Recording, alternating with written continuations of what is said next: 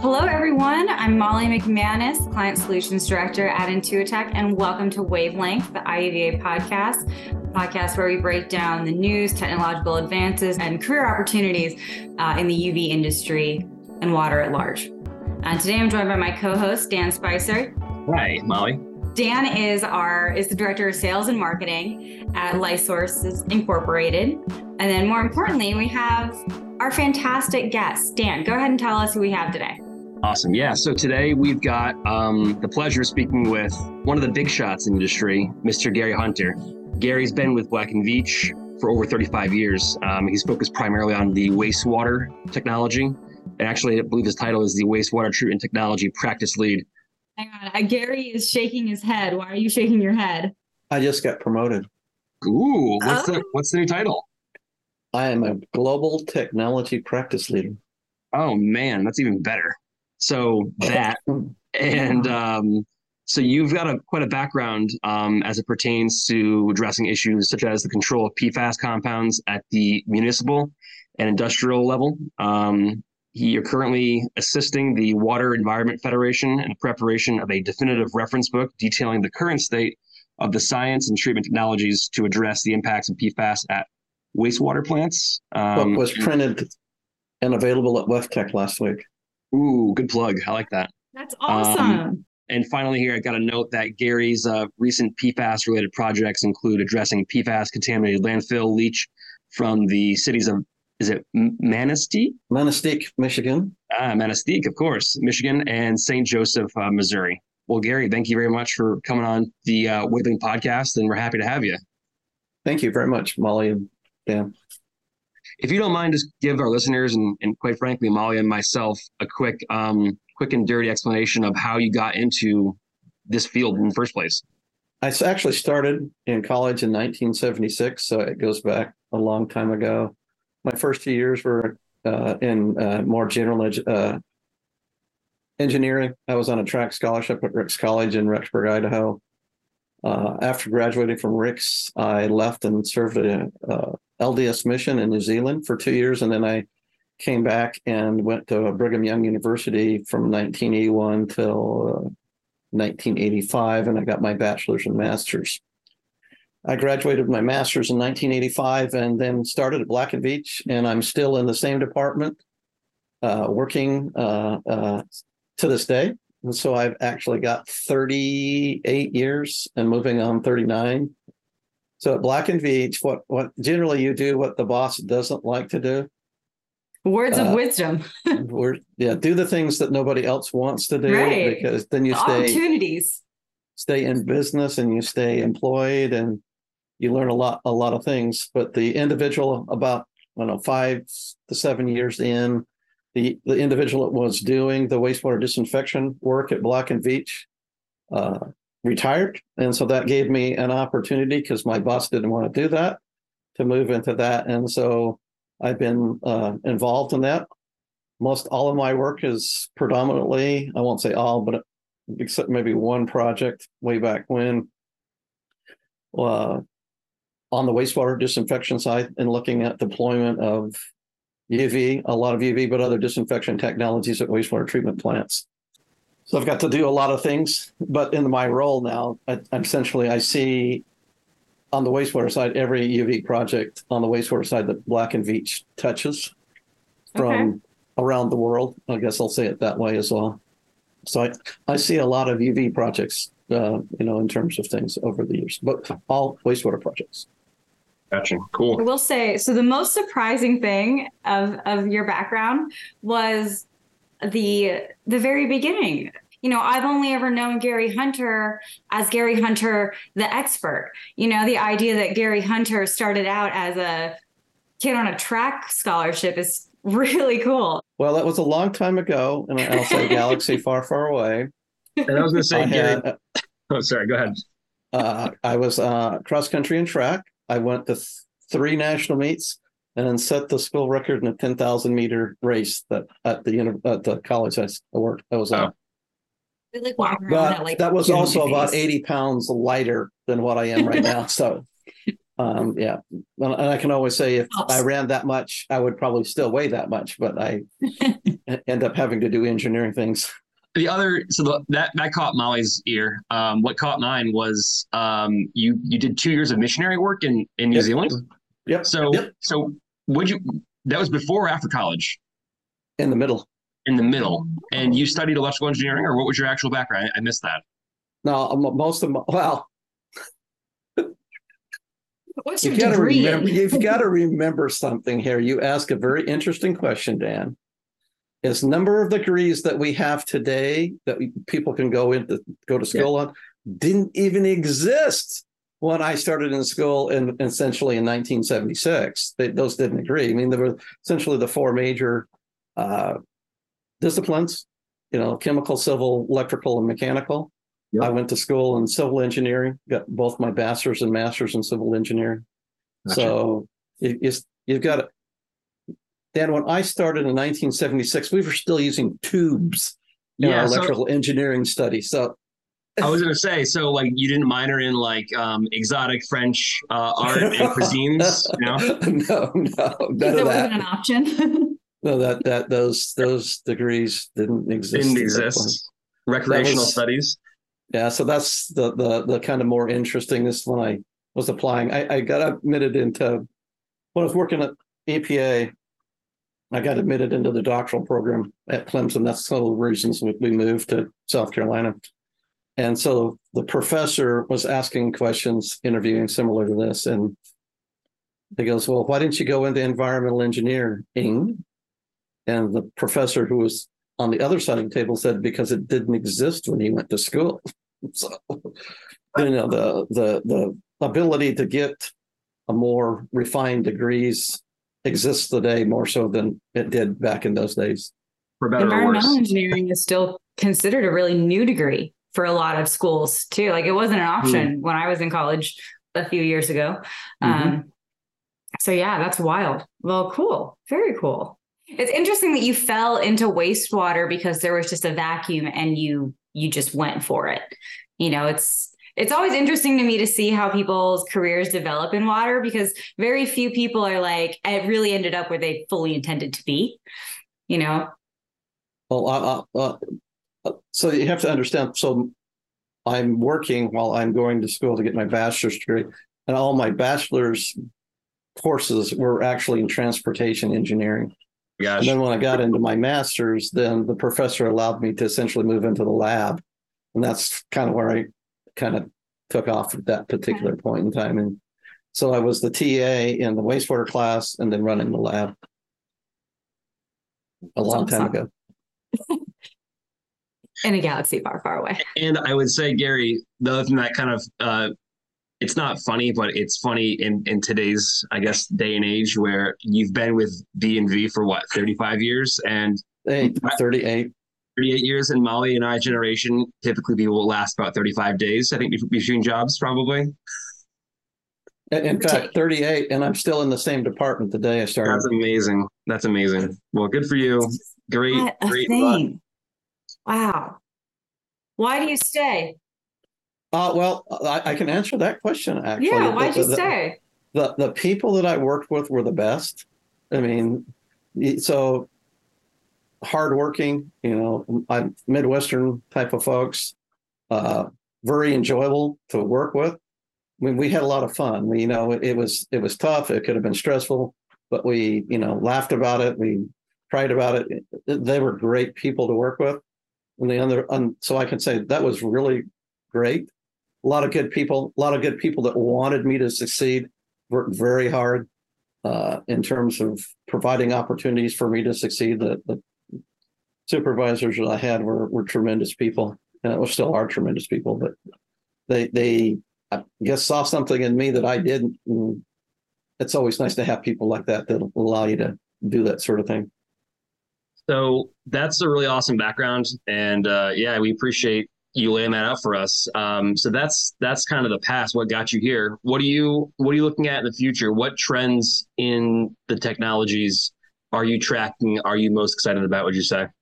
Also, one of the big trends is the deployment of the UVC LED, and especially on the on the wastewater side. That was sort of the focus that I was going to try and go back and work on my PhD associated with that.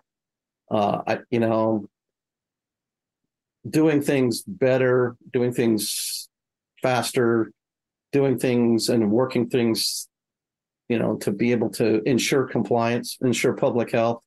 I was the chair of the WEF Disinfection and Public Health Committee for 4 years. So I have this kind of developed this passion for sort of the public health. And as COVID unfolded, then I got involved in a lot more of the public health associated side of it, not just disinfection, which I think has been really helpful, as well as for IUVA in terms of deploying it to a lot of different areas that essentially we can be able to essentially provide that public health situation that maybe other technologies can't, which is kind of nice in terms of that. So in the surface, this was an outgrowth of COVID. I think it's a marvelous thing.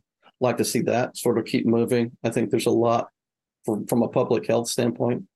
The LED side of being able to deploy that technology to, I'll say, developing countries to essentially ensure public health, drinking water is just amazing. The technology that we can be able to do to be able to help people get just the basics of sanitation, basics of drinking water, just phenomenal. So watching that type of technology, watch it get sort of unfold is sort of real interesting.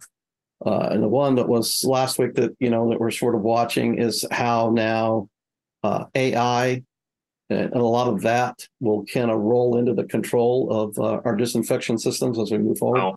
I'm actually intrigued by that type of thing in terms that now that's really cool. So applies to, well, I would say wastewater, but drinking water, but they're doing a lot with machine language and interpreting data and being able to do that online with sensor technology to be able to better tune, I'll say especially UV systems to match the wastewater conditions coming in and essentially delivering a optimized conditions for removal of the microorganisms. And that's really what we want to see. There's a lot going on, and a lot from our perspective. If you're on the wastewater side, I will say behind the scenes, but a lot of cool stuff going on right now. Very cool. And honestly, I think some people kind of view it as a sleepy backwater of the UV industry. Everyone's COVID, upper air disinfection, induct, more of the air applications, and water's been figured out. Water's kind of all done. But I don't think that's necessarily the case. And it most likely it never will be, quite frankly. I think even things less to do with wastewater, but AOP in drinking water is going to be a huge thing that will continue to evolve, I think, down the road here. You don't really see much AOP in wastewater, do you? I would imagine. Oh, yes. Yes. Okay. Especially as you go to reclaimed water, California, yes, meeting 1,4-D and NDMA. We have pockets in North Carolina that essentially are trying to they see 1,4-D.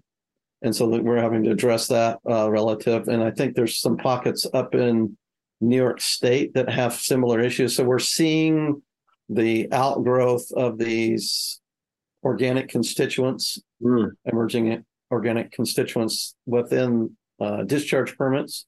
We're seeing folks now having to manage that. We see the disinfection byproduct issues with chlorine emerging more and more.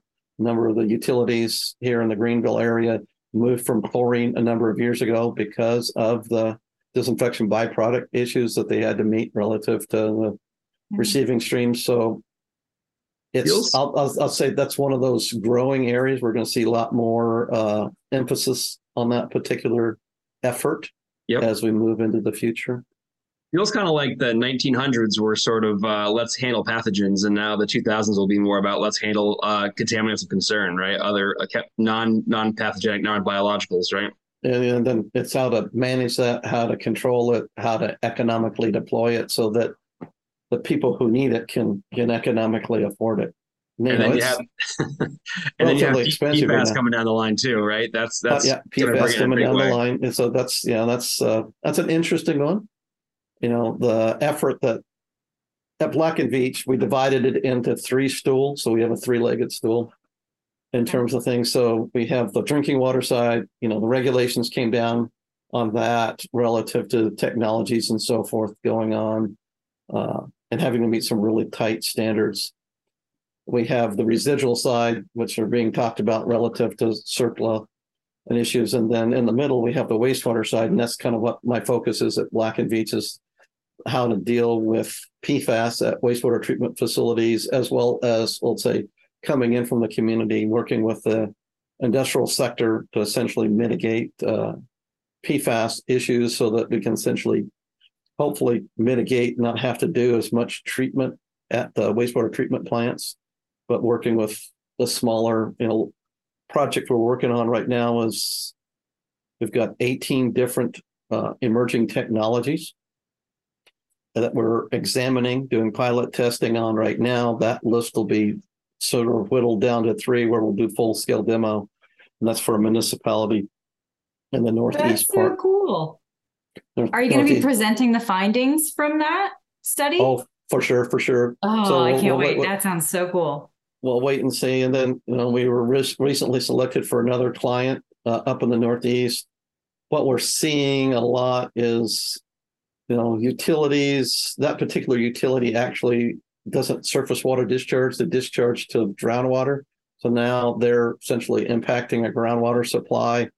And so while it's a wastewater plant, it's a really somewhat of a water problem because they have to meet now the strict water discharge requirements for PFAS. I will say that within the technologies, the 18 technologies that we're looking at, there are 2 or 3 that are trying to implement within their scheme of treatment UV disinfection or UV technology. I was just going to ask you for spoilers. Yes, there are 3 that are trying to do that. Excellent. Trying to look at some way of media, titanium dioxide, other types of media type of thing that they incorporate UV into the technology to try and treat but a lot of the stuff we're doing is working with landfill leachate. So we're trying to treat the landfill leachate, and that's all nice and good, except landfill leachate's pretty difficult in of itself with all of the mixture of stuff that's within the leachate. So you kind of have to balance all that stuff within there to try and just take out the PFAS and let all the organics pass through. So it's not as simple of a situation as what one would think it would be, because a lot of that's, a lot of the technologies that are out there, the absorptive technologies, essentially tend to be, the organic and solids tend to plug up those technologies. And so there's a great need for some other newer, I'll call it innovative type technologies to be able to look at that. So it's a really interesting situation, a lot going on right now, a lot developing relative to that situation. If it was as easy. You're going through and learning all about these different new technologies, emerging technologies, are you finding that, and you're also in different countries, so are you finding that it's simple to implement these new technologies? Like, do you have to wait for, I know like with UVC LEDs, regulatory took a while to catch up. Are you seeing that on the PFAS side as well? Oh, that's an interesting question. The answer, more than likely, because this is sort of a pre-treatment into the treatment plant, we don't have as much as the issue associated with the bacteriological side of the thing or the microbial side of it for compliance on the back end. We're treating it at the front end. So the plant still does its thing up front. So the key is trying to remove the material at that point. So we don't really have a lot of per se requirements at this point. We can establish our own targets, so to speak. Now, just recognizing that if I'm an industry and I discharge to a municipality, there are what they call effluent guidelines or other guidelines that EPA has established. And so you may fall under some things relative to those federal guidelines that you have to meet, but most of those are for discharging into the municipality. So they're not as, I'll say, more stringently examined at this particular time as the microbial side. again, related to public health. Now, will that stuff develop? That's probably an interesting thing as we move forward, how that sort of unfolds. I can't answer that question at this point, but right now we don't have those constraints. So we can sort of look at technology to kind of look at what gives us the best removal of the PFAS compounds for the cost. Cool. There's a lot of kind of freedom in that, where you really just get to pick what's best, not what checks the box, so to speak. Well, it's what's best and what can actually be deployed. So, right. And the challenge we still have is we're looking at, certain amounts of leachate. And so are the technologies that we're looking at. So we're looking at the bench scale at this point. Are they easy enough to, I'll call it, deploy at larger flow rates? So some of them might be only a couple of gallons a minute, some of them other gallons, so can how does that technology scale up? And that's part of the little bit of the challenge. So, some of them, while we're testing 18, some of them may not make the cut because they can't be expanded significantly. But I'll just say there's a lot of technologies out there that, some of them might not be a cost, so that's, I'm actually, where we've got the technologies have all been tested, the data essentially being analyzed at the lab. So, if we talked another 30 days, there would probably be something more to talk about, but it's all sitting in the lab right now. PFAS analysis takes about a 30-day turnaround, 30 to 45 days. So, okay, we got it sampled. Woo. Okay, now wait for another 30 to 45 days. That's a problem that I'm seeing with a lot of PFAS pilots is the turnaround time. And that really extends how long you have to pilot, because you can't make changes, can't try anything new. You can't react for 30 days. Like it's a very long time. We're working with a group that actually is using some technologies to try and monitor, I guess, certain variations of PFAS relative to online. So, that's part of what we're probably going to pull in here, because, Molly mentioned it. The turnaround time is a killer. It is. That will kill your project faster than anything else. It's just the hurry up and wait game. Yep. It's awful. Gary and Molly, you guys are more on the end user case. I'm on the lamp side only. Can you explain to me, and for those out in the audience that don't understand, why is that? Why does it take so long? What's holding that back, or what's extending that testing time? Well, can I start, and then I'll let Molly jump in. Part of it. Well, let's say there's two things going on. So Dan, there are two things going on. On the drinking water side, there are only 6 labs that are approved to run the testing in the U.S. Does that answer questions? Done. And then on the wastewater side, the other challenge is the fact that we really don't have an approved method from EPA to run analysis. Yeah. So you've got a lot of stuff going on the water side with very limited number of laboratories that have essentially approval from EPA to run the test. So it's in theory, if you have the right analytical setup, and so you have to have certain equipment to be able to do it. Is that and certification and things like that to be able to do it? Is that going to change, or is there an effort out there to expand the number of labs that can handle? Yeah. They have to. They ultimately have to. And so, but most people, if we're doing analysis, want approved data because now it's getting scrutinized. Gotcha. So what I'm seeing now is people will actually work with 2 different labs. So they'll work with the EPA approved lab for their official data. But if they want things faster to be able to react, they'll work with a smaller lab that doesn't have the same credentials or is maybe closer, just so that they can, have some prayer of optimizing faster than 30 days at a time. Yeah. That online instrumentation might be a really good thing here. If that gets nailed down, oh my gosh, life changing.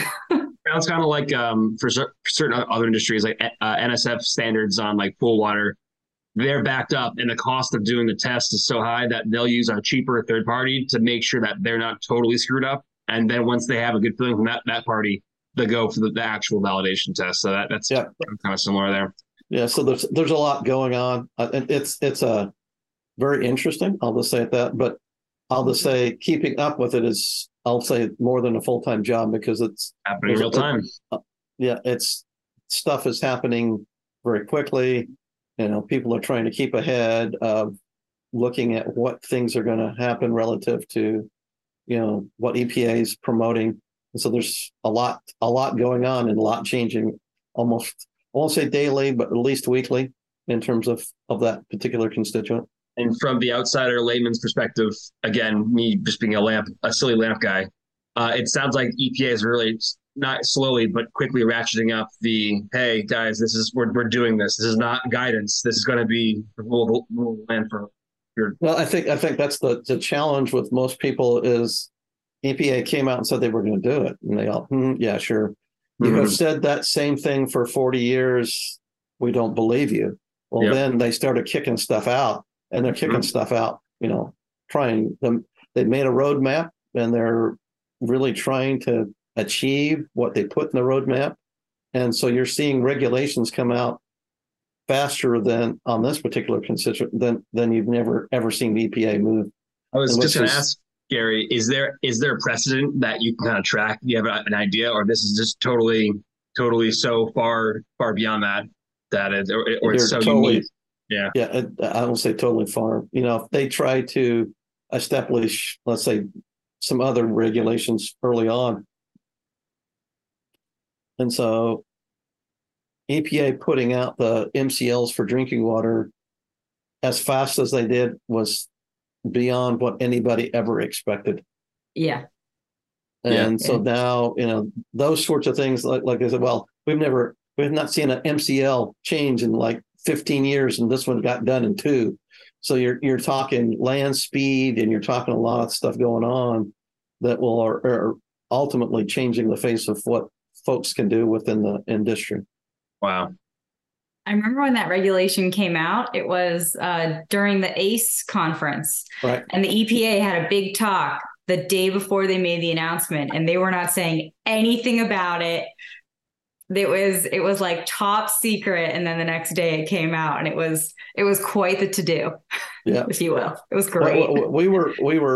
I was thinking that we were going to see some of that at WEFTEC this year, because they had kind of staggered things to sort of happen within that time frame. And then, of course, the budget issue occurred, and nobody from EPA could come, because essentially they had to leave on Friday night, Saturday morning to get to the conference to do their thing, and the budget, so that they didn't have approval to go, and the budget got approved on Saturday. So the EPA people could either EPA, all EPA or governmental officials, as well as contractors. So it took out a lot of speakers at WEFTEC that had to be retooled at the last minute. Very cool. But I'm going to guess that between now and the end of the year, we might see some more stuff coming out. All right. All right. One of the questions that one of the producers had for you was, where does UV currently stand as it pertains to wastewater treatment in relation to other technologies, chemical or otherwise? It's a technology we look at. I've already talked about it today with like 3 or 4 different design teams. So it's a technology we see. Depending on different conditions, it's extremely cost effective.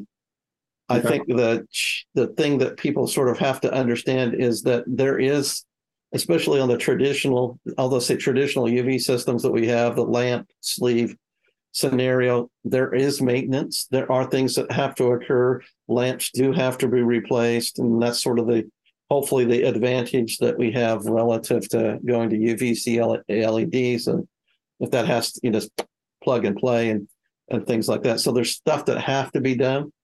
But when you see the I'll say the economics of UV and the ability to deploy it. We're seeing a lot of issues associated with supply chain issues.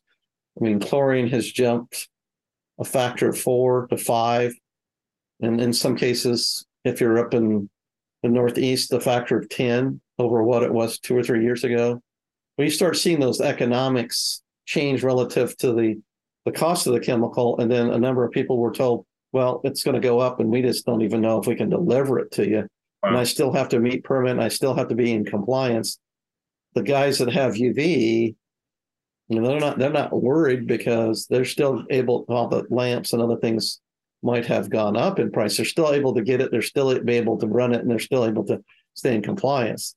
If I can't get the chemical and I can't feed it, that's offering, I think, challenges on the disinfection side that we've not ever seen to the degree that we're seeing in the cost. So if you start balancing off, cost, UV can become very cost effective very quickly. Now, that doesn't say that everybody's going to go to UV.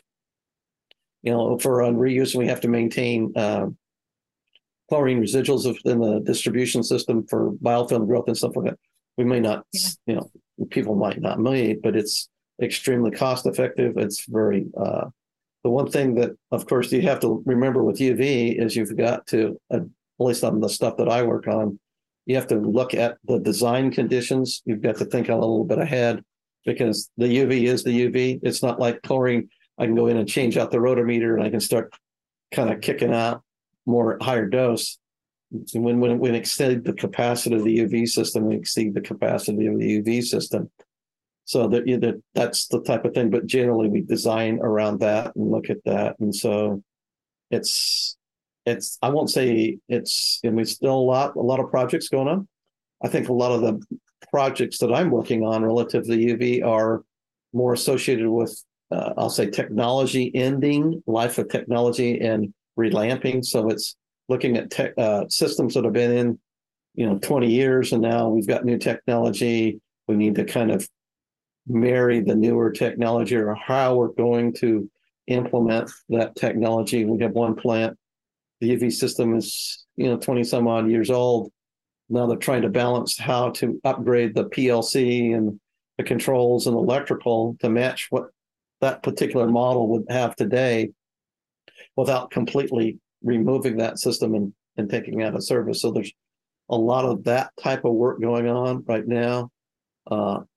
I think we've got 3 or 4 projects like that. We've got 3 or 4 projects where we're actually removing, technology that's no longer available and putting in new technology. So a lot of that type of work going on significantly, as well as I'll say people converting from chlorine to UV and looking at technology. So that growth is at the demise of chemical-based technologies, you're saying, right? Well, I'll say that. That's probably fair. Some cases. Fair.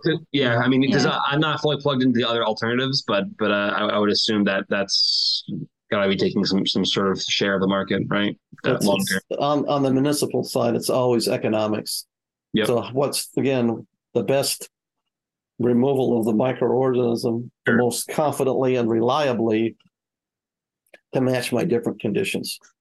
CapEx and like OpEx. in school, in college, you're always told like there's economics behind it, but when you get to the real world and you realize like everything's possible with enough money, not everything is possible within budget, and that balance.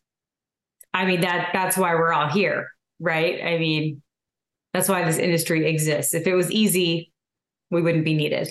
So, yeah, it's interesting. So, Gary, we're going to switch gears here. Our last little segment, we always do this when we interview folks. So obviously this is, Molly and I really aren't quite young professionals anymore. We don't qualify anymore. Middle-aged. The rules in the books were 35 years younger, and that's gone. At this point, my hairline's about, I'm running my 40s, I would say. No, I still have hair, by the way. Good. See that? Actually, you probably qualify as a YP versus me, because I don't have much left. So no, this probably gets me out of it. There you go. So we always try to ask a few questions about what's your perspective, any advice for those who are early career or just wrapping up their college studies for getting to UV? Any advice for those young professionals who are starting out? Well, I think I'll twist the question because I think a couple of questions out there within the consulting arena. I'll say it. That's kind of the arena that I kind of play in. There are a lot of opportunities. Most all of the consultants are hiring and looking to hire and staff up considerably, which is more so than what we have seen over the last couple of years. But one couple of the groups that I know, they've doubled their staff in 2 years. So, I think within, so people are hiring. I'll just say that there's a lot of opportunity. There are a lot of opportunities relative to the municipal markets because a lot of the staff relative to the municipal market side of the equation, I'm talking utilities, are retiring. So there's a lot of growth opportunity within that situation, get involved in projects and things like that. So there's more so than we have probably seen in a number of years. Tremendous opportunity relative to growth. Now, if we're looking, so what I would say is if you followed sort of the career path, because, I got involved with UV, I'd been in working for 5, 6, 7 years before I really got into UV per se, really heavily. That background allows me to do a lot more stuff. And again, we're talking about being, staying employed and knowing things. And then let the UV sort of come out. If you come out and say, I just want to do UV right now, that might not be a very positive career path. Now, there are people that are doing that. I'll just say it that way. And there are firms that hire for that. Our firm I work at, Black and Beach, is going to be a more rounded wastewater engineer that pick up disinfection and UV over time on the wastewater side, and then sort of understand the fundamentals of the upstream processes, how they change, how they impact disinfection before you get really into understanding the disinfection technology. And that's something I've always enjoyed because you can impact the disinfection process significantly by better treatment. It's not just putting more disinfection in that solve that problem. Again, it goes back to the economics of things. And sometimes you can do that with little or no investment in dollars and improve the treatment plant. Well, then I've improved my disinfection and everything works out better in the end. So a lot, I'll say a lot of going on. If people want to be involved with UV, those opportunities probably exist more so than they have in the past. Again, a lot with, if you go to a utility, while they may have UV, may work on the UV system, they're going to probably want you to do some other things, but a lot more so than I've probably seen at any point in my career, opportunities for people to get involved. But I'm only on the wastewater side. If you want to go air, there's that's probably a very wide. If you want to go surface disinfection, that's pretty wide open. So I'm just speaking from my perspective on my little part of the world. So, but in general, let's say someone's going into any of those spaces, air, surface, wastewater, drinking water. What piece of advice would you want to pass along that maybe you wish you had been told, or maybe you were told early on? Maybe I was told, but I forgot. You ignored at the time. Yeah. Let's see what I'd say. Don't be afraid of things. Get involved. One of the things I'll say that's been really positive through my career is getting involved in the professional organizations, and sometimes that can allow you to spend. IUVA is one of them. I got involved with that time again. WEF was there, but was not as big, or AWWA wasn't as big. So involved with American Society of Civil Engineers, people like that. But you get involved in local groups, allows you to learn more, learn what, go tour, see what's going on, see the technologies that are getting deployed, how they're getting deployed, take that time to enlarge your vision relative to things. That's always been the fun part of my career. And if, in terms of being able to go and see and visit and talk with people, understand what their challenges are and try and work through those. I mean, that's the thing that I would probably want to do the most of now. And whether your boss allows you to do all that, that's a different question. But when those opportunities arise, I would say take them. Be ready to go. Yes, always ready. Yep. Absolutely. Cool. That's all the kind of questions that we had drafted up for our interview. I would also say if people, if they listen to the podcast and they want more information, feel free to get a hold of me. I'm always open. And if somebody wants to ask questions about what's going on and where things are at, be glad to follow up. There's no problem there. And, it's IUVA has been great. I've been working, I think I'm the treasurer now for the last number of years. So I can tell you where all the money is. Awesome. Well, thank you, Gary Hunter, very much. And as Gary said, you can find him on LinkedIn. And in the podcast show notes, we'll add his email address and his affiliation and all that. So feel free to look through those and reach out to him if you'd like to learn more.